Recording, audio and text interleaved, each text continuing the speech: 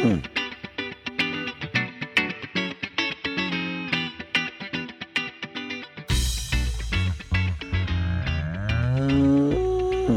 up, everybody? This is Dr. Joe Armstrong. This week, we are continuing our conversation with economist Joleen Hadrich.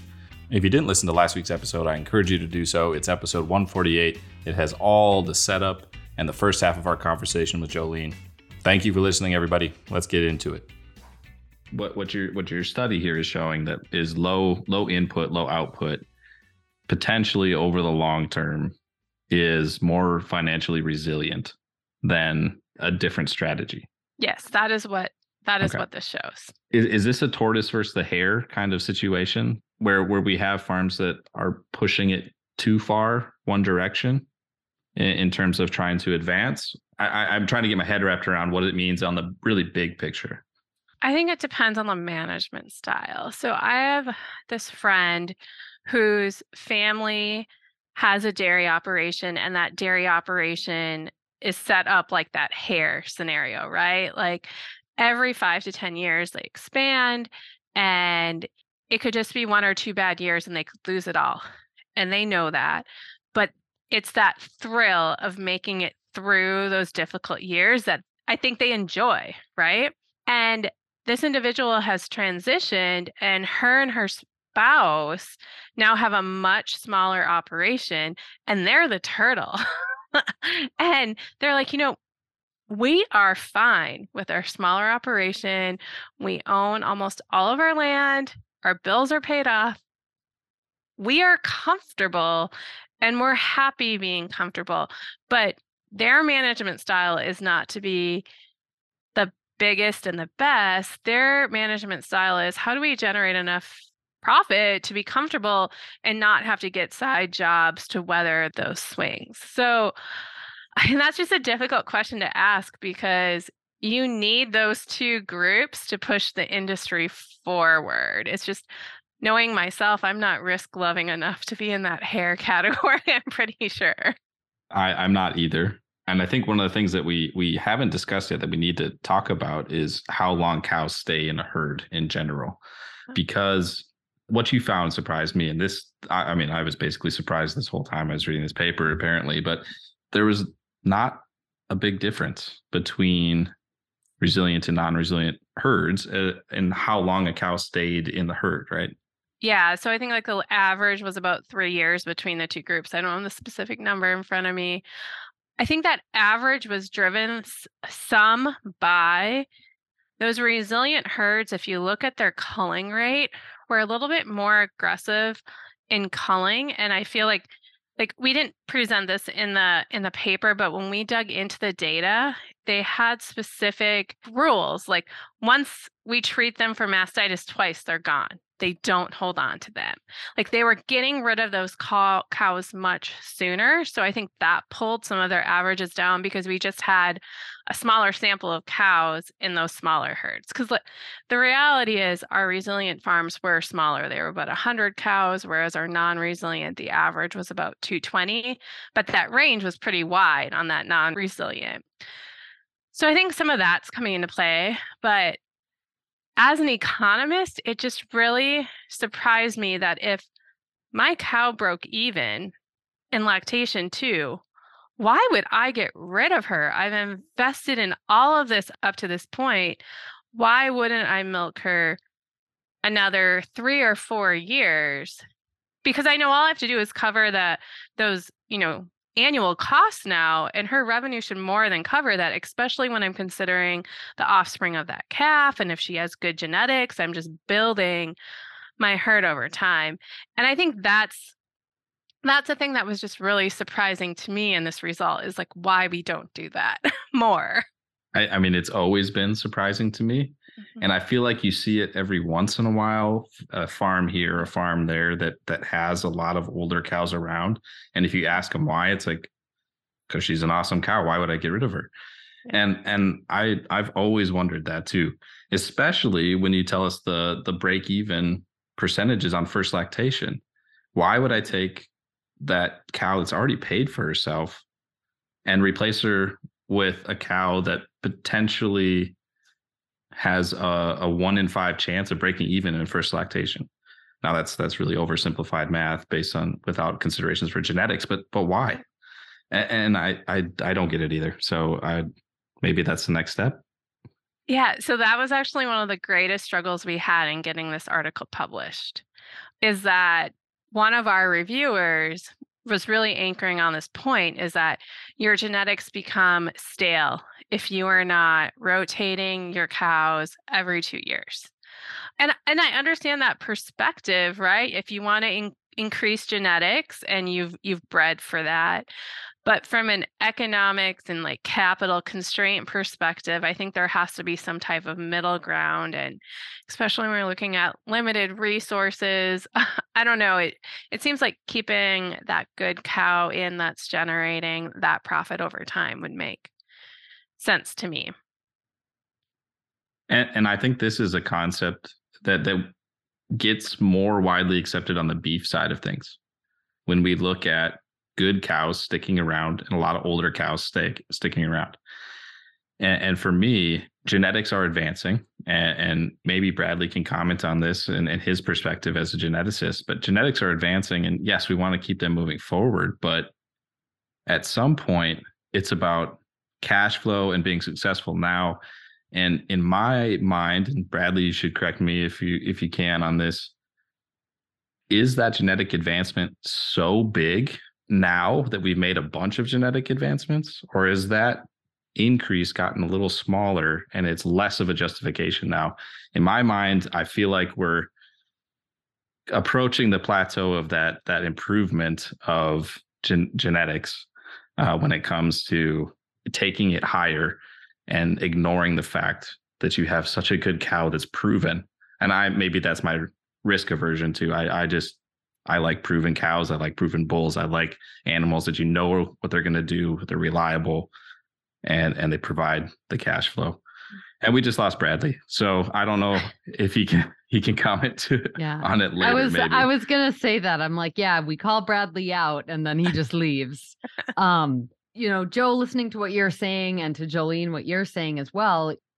Do you see whether it's happening now or that's the path forward of creating some sort of balance in that? Of yes, we can push our genetics, but in a more moderate fashion, so that we are also keeping in mind this idea of, financial resiliency and lifetime break even. Did you see anything like that, or do you see that as a path forward on this? I mean, I'm not an animal scientist, so I don't know how much those genetic enhancements are going. And I would really like to know, the economist answer is, if I could know what that dollar value of that genetic enhancement is, or improvement, whatever that is, that marginal increase, and compare it to that differences in these break evens, I think then we could draw some comparisons, right? And if her milk yield is going to increase substantially, or she has better meat quality characteristics when she's sent to harvest, then maybe we can draw some of those conclusions, right? But I think that's the comparison you have to make. I think historically we were so focused on genetic improvement, right? Like we needed to produce more with less. And that came through with genetics. But we have to couple the dollars with that as well. And the reason why we have to is because the milk market is so volatile in the past 20 years that these dairy farmers, I mean, talk about a stressful occupation.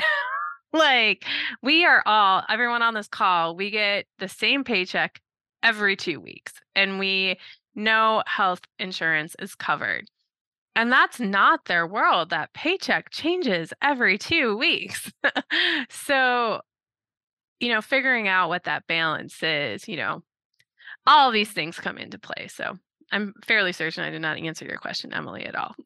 And that's okay, because now we see that, yeah, maybe we can dive into that more. And I am also not a geneticist by any means, or an economist. So I really, don't have a foot to stand on here. But yeah, it would be interesting to see of how can we get that dollar value from genetics? Like, how could we pull that out?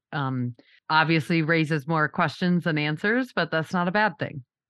It's not. It helps us inform our research program. Like this whole project really came up from questions farmers asked me, right? They're like, how do I know if my cow is breaking even? I'm like, well, look at this. And then I was like, wait, we don't have the heifer raising cost. We don't have all these other things that are factored in. I can tell you what our break even is on an annual basis, but I don't know if this is a first, second, or third lactation cow. So let's figure it out. Let's see if we can do it. And we did it. Well, and heifer raising costs come up all the time because that's a huge expense. And one of our biggest expenses, especially if and maybe this is not the way an economist should think, but the earlier she fails out, the more impact that heifer raising cost has. That makes sense. I still think that's one of the hardest places to decrease that cost. And I know it's such a huge factor in all of it, but it's so hard to decrease that cost because there's so many other factors that come into it when it comes to labor, space, all of those things, especially if you're sending them somewhere else to be raised. Do you have any world-solving ideas on that end, Joleen? I mean, again, this is one of the things that the reviewers nitpicked a bit. Our heifer costs from like when the calf is born to when she first enters a herd all came from FinBin. So these are the numbers reported by farmers. Our challenge was not all of our contributing farms reported that. So we had to use the average for the FinBin system for that. But I felt pretty confident we had that split out by like farm size. Like we could split it out in a way where I felt comfortable doing that. But we did see pretty drastic variations across our database on that. For the reasons that you're talking about, I think it's always hard for us to decide to stop doing something. So you're going to throw everything at that animal so you can get that calf out of her, right? Like you've invested 22 months. You're not going to let her go now. That gets to be hard. The one thing that I will say with this study is that it seemed like our resilient farms didn't push their cows as much. Like they entered the herd a month later, they produced about, 1,000 to 2,000 pounds less of milk a year, but they had a much lower death rate. They had an aggressive cull rate when the cow wasn't performing, but in general, the cull rate was, well below normal standards. So like, it was just a slightly different strategy where it wasn't like I need to maximize my output of this cow in the shortest amount of time. It's what you came back on, like, I have a long game with this cow.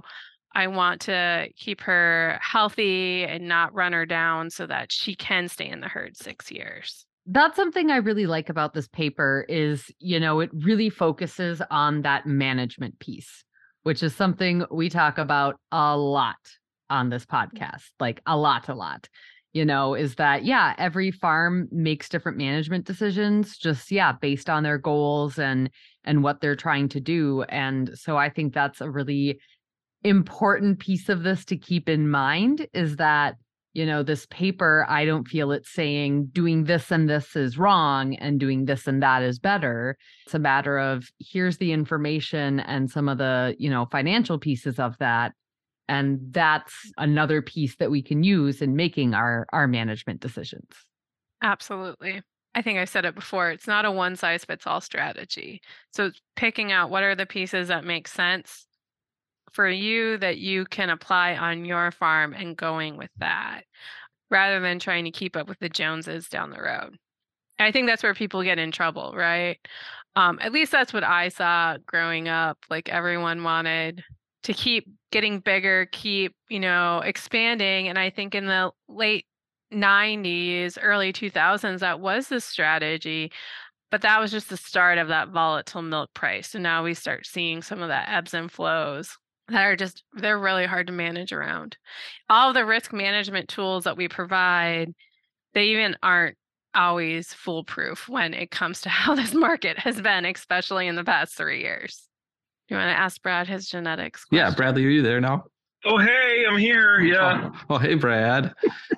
So we were, just to catch you up, you got cut off, but we were discussing basically the value of genetic improvement and if there's a way to put a dollar value on that, because we can't figure out why people get rid of second lactation cows that have already broke even and they're a good producing cow, and they give it up in favor of a cow that has more genetic value, and that doesn't make sense to us.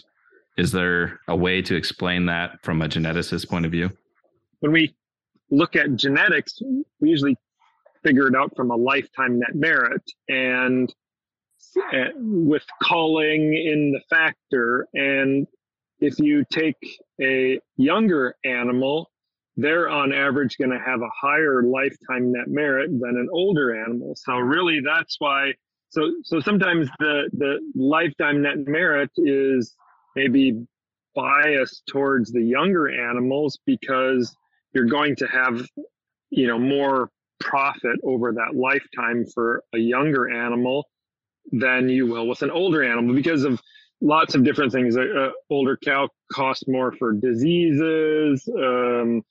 They have higher culling rates, you name it, and that's all factored into it. So sometimes it's a tough to disentangle genetics from management because the genetics will say that younger animal is going to have more profit than an older cow, but that might not be the case always. Yeah, because to me, when I look at the genetic side of it, and especially considering Joleen's data here, where we're saying that only 20% of our animals break even by the end of their first lactation, it makes sense to me to hang on to that animal that's already proven and has already broken even and make more of her rather than getting rid of her. And this comes back to the conversation we've had on this is, do you make your farm fit the cows, or do you find the cows that fit your system and your farm? And if you've already found the cow that fits your system perfectly and is doing so well, why wouldn't you just make as many of those as you can? I agree. That's what ideally you'd want the cow that fits your system and just clone her however many cows you want and have the same one. Some of this almost comes back to individual cow management again, even on a larger herd scale, because I've talked with other economists and dairy scientists, and they're starting to get back into calculating economics on an individual cow basis daily or weekly to figure out if this cow is profitable or not. And then you can judge. So you kind of take out that whether they're a second lactation cow or a fifth lactation cow, all of the economics sort of calculate into it. And, it gets into, do you breed this cow to dairy? Do you breed it to beef? And a whole bunch of other factors. But I think it's getting back to the individual cow management again, compared to a herd management when you start thinking in those terms. So we've been talking for a while now, and the final question to ask Joleen, which she may not have an answer to, is based on what you found here, what do you tell people? You said you had 2 questions that people ask you all the time. How can I make more money without having more cows? And how do I just stop hemorrhaging money? Do you feel like you are a little closer to answering those now? Well, my normal question back to them when they ask me that is, do you have an enterprise budget on your dairy? Like on the dairy enterprise? Because the way that you answer those 2 questions is getting back to what Brad just said. You need to know what those costs are tied to that cow. And every herd has high producing cows and low producing cows. So assuming that those costs are equal across is not realistic. So my very simple and obvious answer is know what your costs are on your dairy unit. And it is surprising how many people cannot answer that question. My parents don't have the dairy cows anymore, but they could not answer that question. I know that. And I know of many people who are their best intention is to have that number. But most people are dairy farmers because they love the cows. They are not dairy farmers to be economists. So you just need to have a kid who is an economist, and then your problems are solved. I mean, it comes back to any day-to-day life. Know what your budget is and know if you're benchmarking up to it or not. That would be my recommendation. And then you can probably address some of these bigger issues. We're going through this right now, looking at why are feed costs so high and how do I manage that without giving up milk yield? right? Because I need that milk yield to pay for these feed costs. And now we're in the hamster wheel that we can't get out of. With guests lately, we have been opening it up to questions for us. If you have any, it's your chance to grill Bradley. Oh, and we never gave him a hard time for being late. And, you're technically his boss now. Exactly. That was when you weren't showing up, Brad. I'm like, well, I guess we can bring this up during his performance review. I was having a farmer meeting where we were talking about cost, all kinds of stuff. Yeah. Well, I guess I can ask this question to all three of you, and I'm sure you all have different answers. But, I think this whole conversation has been about, wow, these numbers are so surprising. And wow, economics is really important on the dairy side. So you each have different specialties. How do you incorporate economics into what you're doing in your extension roles, and how can we work on it? I don't want to say improving that relationship, but like, what do we need to do to make sure that we can keep this at the forefront, knowing that it is a priority? That's a big question. Em, you want to start?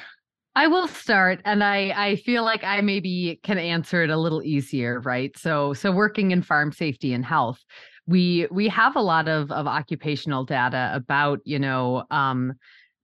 costs of lost time from injuries and costs of things like funerals and workman's comp and all of those pieces. And so that's one of the ways I bring economics into the work that I do is really emphasizing that when we have an injury, when we are not safe, when we are not healthy, we are taking money away from the farm, or even losing money, lost productivity, whatever it might be. So that is a way I use it. And like I said, I feel like I have a little easier avenue because people know if they're hurting in the hospital, it's going to be expensive. Right. And also most people don't want to be hurt in the hospital, money piece aside. So maybe a little easier for me to put that into my work, right?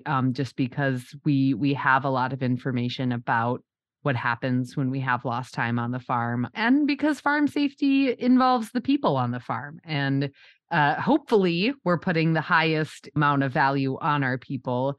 And so we consider that side of it too. That makes sense. Brad, you got an answer? I'm still working on mine. From my perspective and the things that I've worked with farmers, I think, yes, helping them to know what their costs are, but also looking at it on a more frequent basis and how the changes that they do or make can affect their bottom line. Because, we talk a lot about farms and economics and I have some farms that I work with. They're on Minnesota farm financial business management groups, and they do some things, but a lot are just doing it at the end of the year. When they do taxes, they figure everything out. I think helping farmers, maybe they do quarterly or monthly or whatever it is, because things change a lot on dairies.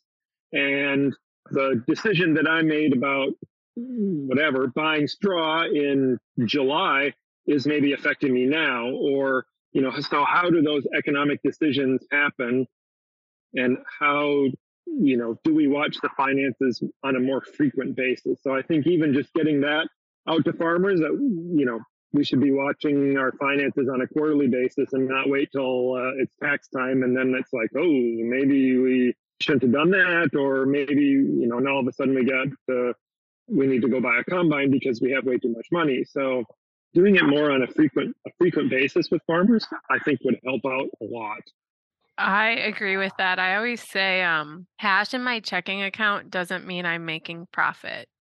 Sometimes it does, but it's looking at that frequency to see, yeah, you're maybe covering your bills, but are you also going to have to sell livestock in 3 months to pay that large tractor payment that's coming due?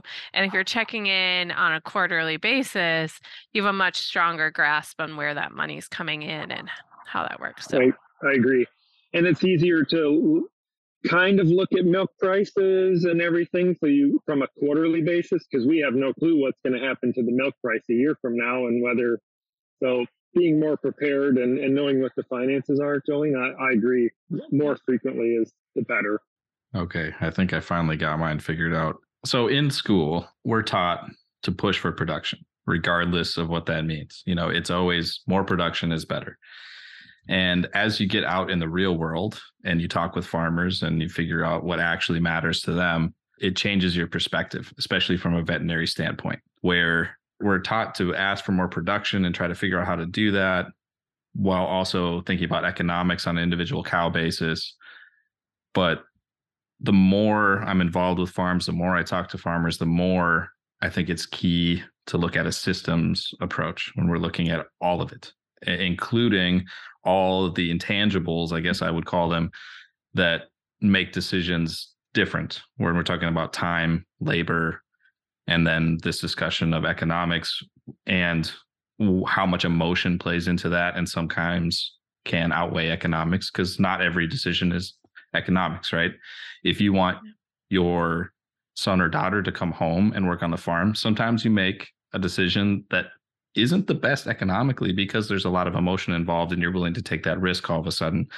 So there's a lot of that. And I think what I try to do is start by having a general discussion about what a break even is. Start with partial budgets for easy decisions.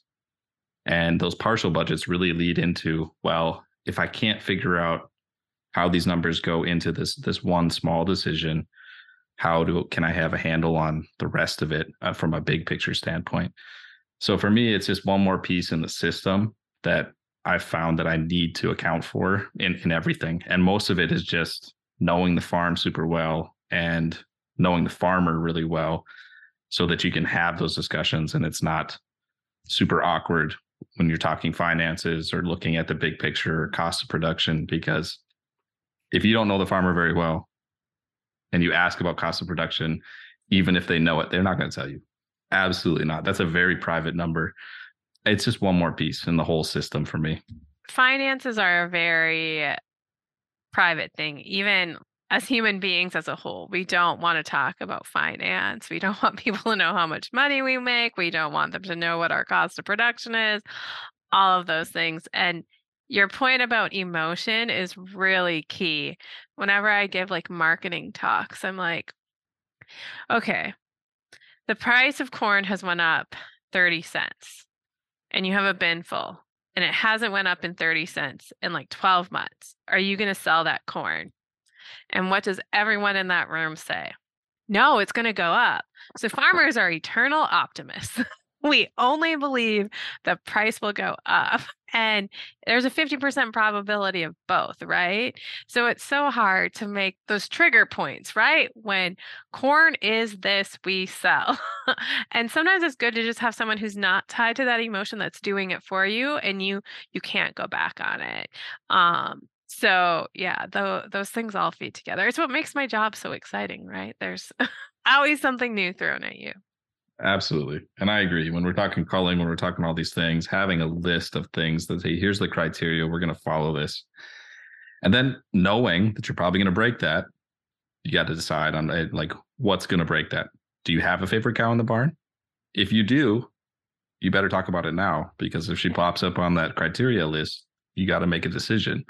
Mm-hmm. So I agree. I think there's a lot to think about. Emotion plays a big piece of it as well. Fun story with this project. We did have a few, I'm going to call them show cows in our data set that we pulled out. And how we knew that they were special cows is that all the cows in that herd had like a number, and then someone's name was like Daisy. And it's like, delete Daisy. We know that Daisy costs way too much money. Get her out of the study. And we still allocated the cost knowing that there was another cow in there.